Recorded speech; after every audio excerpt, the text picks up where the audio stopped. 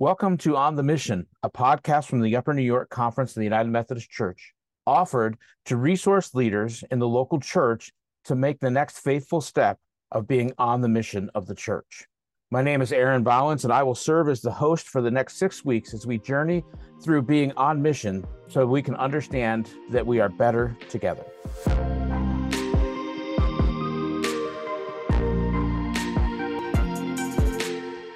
We live in a time when the difference between us is often highlighted more than anything else.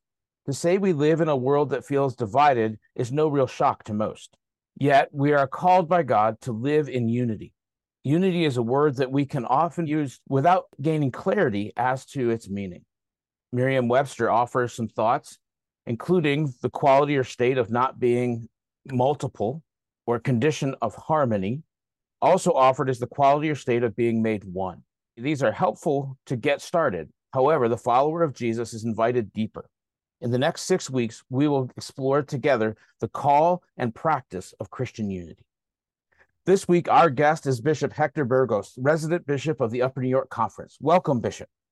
Thank you so much, Aaron. I'm really excited and joyful to be part of this new conversation with leaders in the Upper New York Conference. Since I arrived here in Upper New York, I've experienced the Upper New York Conference to be a place where people are really striving to live the gospel and be God's love for the world. So I'm looking forward to a conversation. How do we do that together? Yeah. Yeah, this is exciting, and I do want to thank you for being our inaugural guest on the On the Mission podcast. This is great.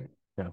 So I just want to start off and have us think about, as followers of Jesus, we are called to unity. To help us start this conversation, please share with us how you define and understand unity. Hmm. That's a great question. When thinking about unity, some folks will define unity as a state of being undivided, right? Or some people refer to it as oneness. Other people will say that unity is a form of harmony between all the parts of an organism. I personally resonate a lot with the notion of unity as a state of harmony.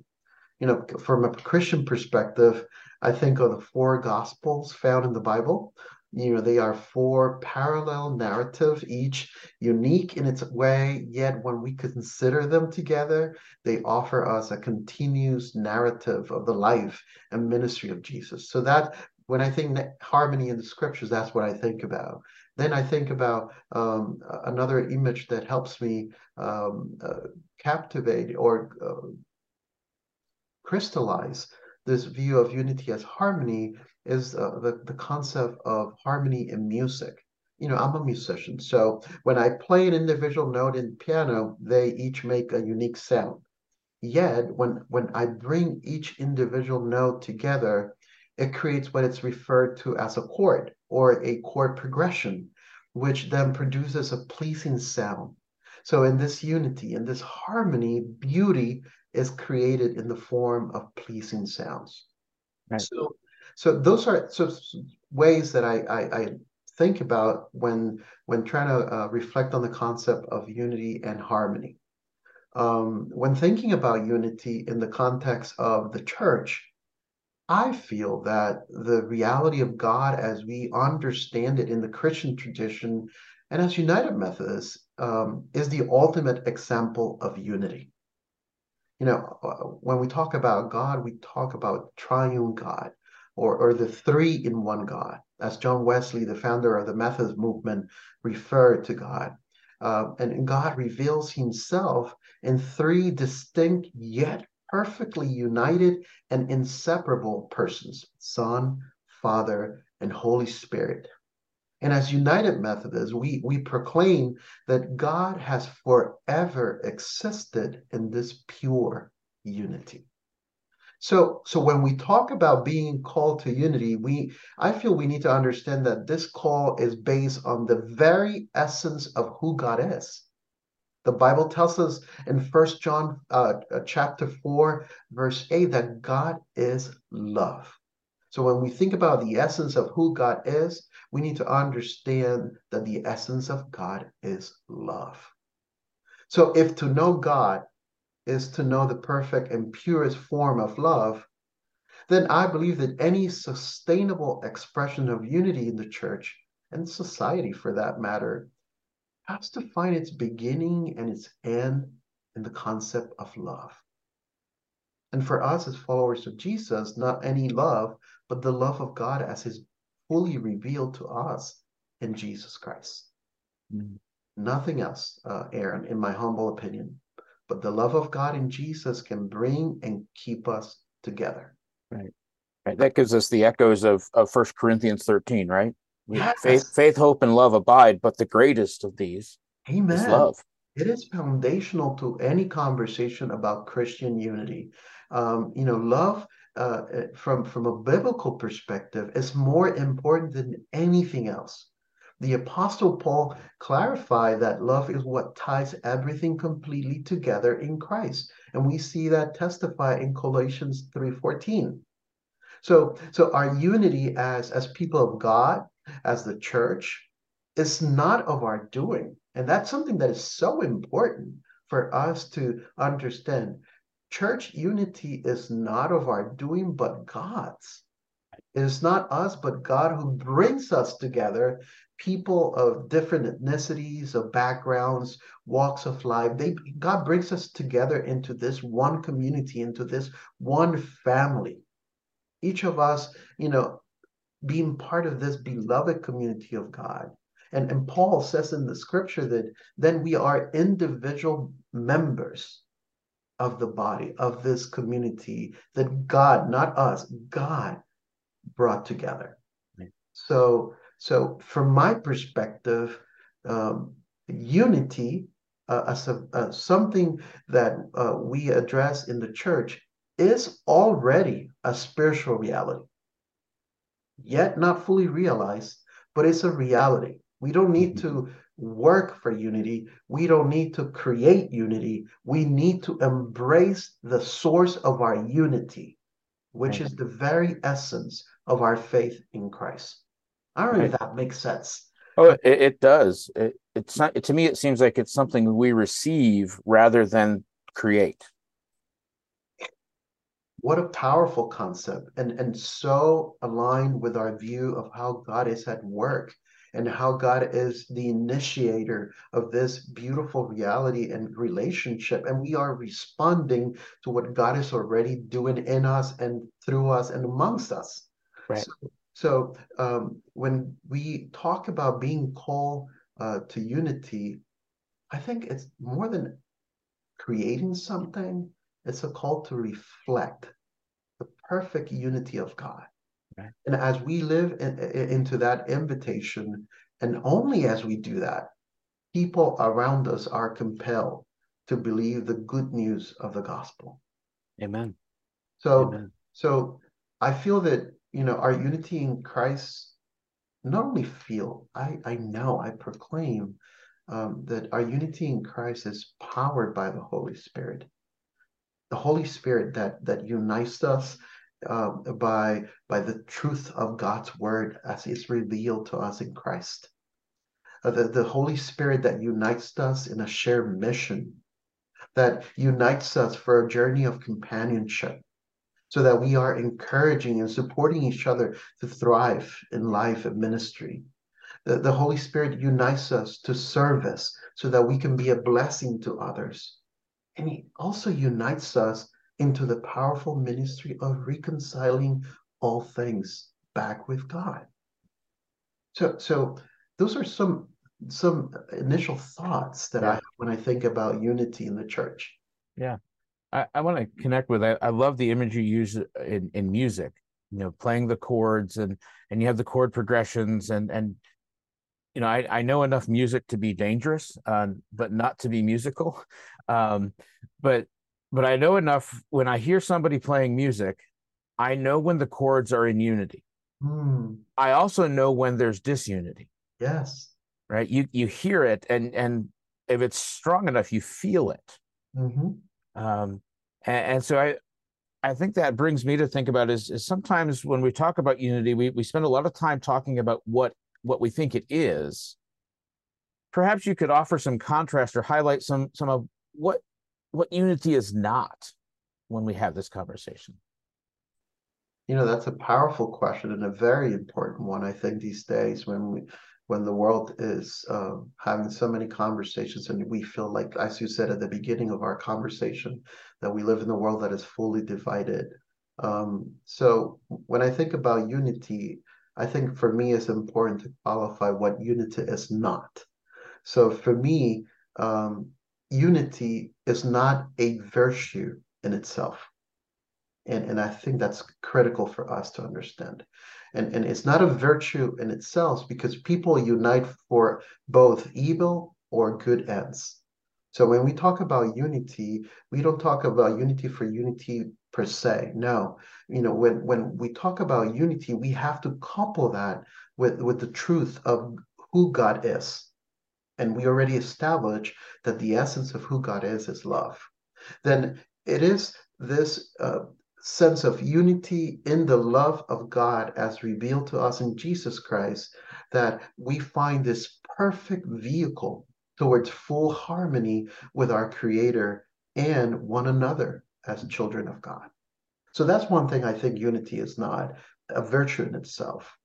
Then I also would say that unity is not uniformity. Biblical unity does not equal uniformity. God's family is a diverse group of people gifted to serve each other. Yes, we are one in Christ. That's what we proclaim and we believe as Christians and United Methodists. However, God doesn't erase our unique gifts. God doesn't erase our abilities, our personal preferences, or other distinctions like gender or age. God doesn't erase our ethnic and cultural heritage. So when we talked about unity as an expression of uniformity, is not an expression of biblical unity.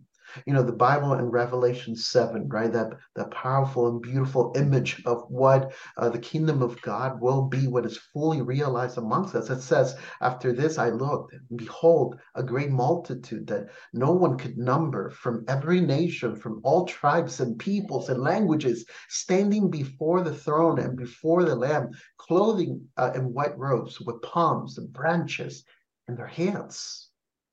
I'm sorry, but that's not uniformity.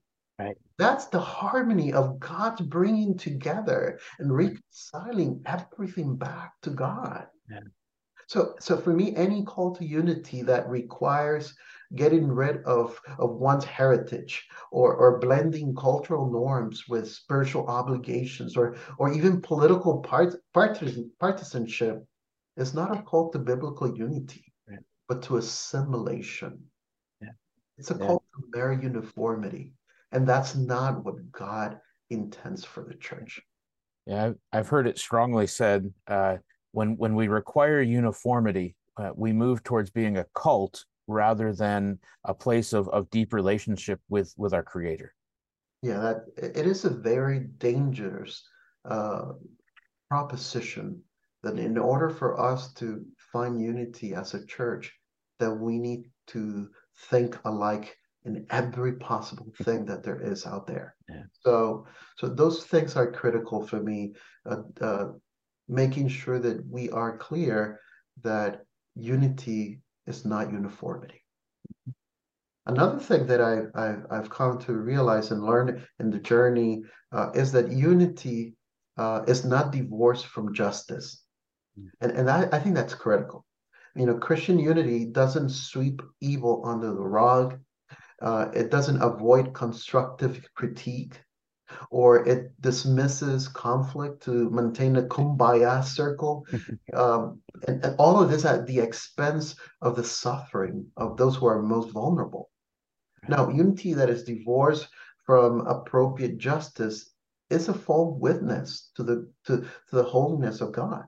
Our call is not to be peacemakers for the sake of being peacemakers. Our call is to be peacemakers so that the justice of God is realized in the world. Right. One other thing that I would say that unity is not easy. Hmm. Living into the reality of God's unity is not easy. And for most people, it will not be comfortable because living into God's dream and vision for unity demands humility. It demands that we surrender ourselves to God's vision for what can be. So, empowered by the Holy Spirit, we are called to actively and constantly, as Paul said, put on love, which is the perfect bond of unity. Put on love. Remember, we said that love is the purest reality of God. So put on God. Right. Less of me, more of God, Right. which is the perfect bond of unity. Yeah. Yeah, it makes me think if we put on maybe a theological lens, it can become a question of lordship, right? Uh, If Jesus is Lord, we can then be in a posture of saying, I don't have to be, and I can yield to that love that God has shown to us in Jesus Christ, and extend that to the people around me. If mhm, I can rest in the assurance that God is still God and Jesus is still Lord, mhm. so I don't have to fight and argue to try to be that in that role. And I think that's so powerful because many times when we struggle to live into missional unity and this unity that God is inviting us into, and some people will argue that demands of us as the body of Christ, is that we get to say no. You know that that's dangerous. When you talk and you frame it around the lordship of God, we don't get to say to God, "No, I'm not going to be united." Right. And even when we do that, I think Paul is very clear in saying, even if a part of the body said that it's not part of the body, that doesn't make them not being part of the body. Right. Right. If you don't want to be part of this, you are part of it. God already established this reality as part of the gift to us in creation. So, Amen. so in my opinion, and I believe that a call to unity in the church first and foremost, is an invitation to a growing and abiding relationship of love and trust with Jesus Christ. So when we challenge God's vision of unity, we need to ask, are we in love enough and trusting Jesus Christ to the point that we can surrender into that reality? Yeah. We can't come closer to our neighbors. We can't see them as God sees them. We cannot love them as God loves them if we're not growing in our knowledge, in our experience, and in outward expressions of the love of Christ. Right. So, um,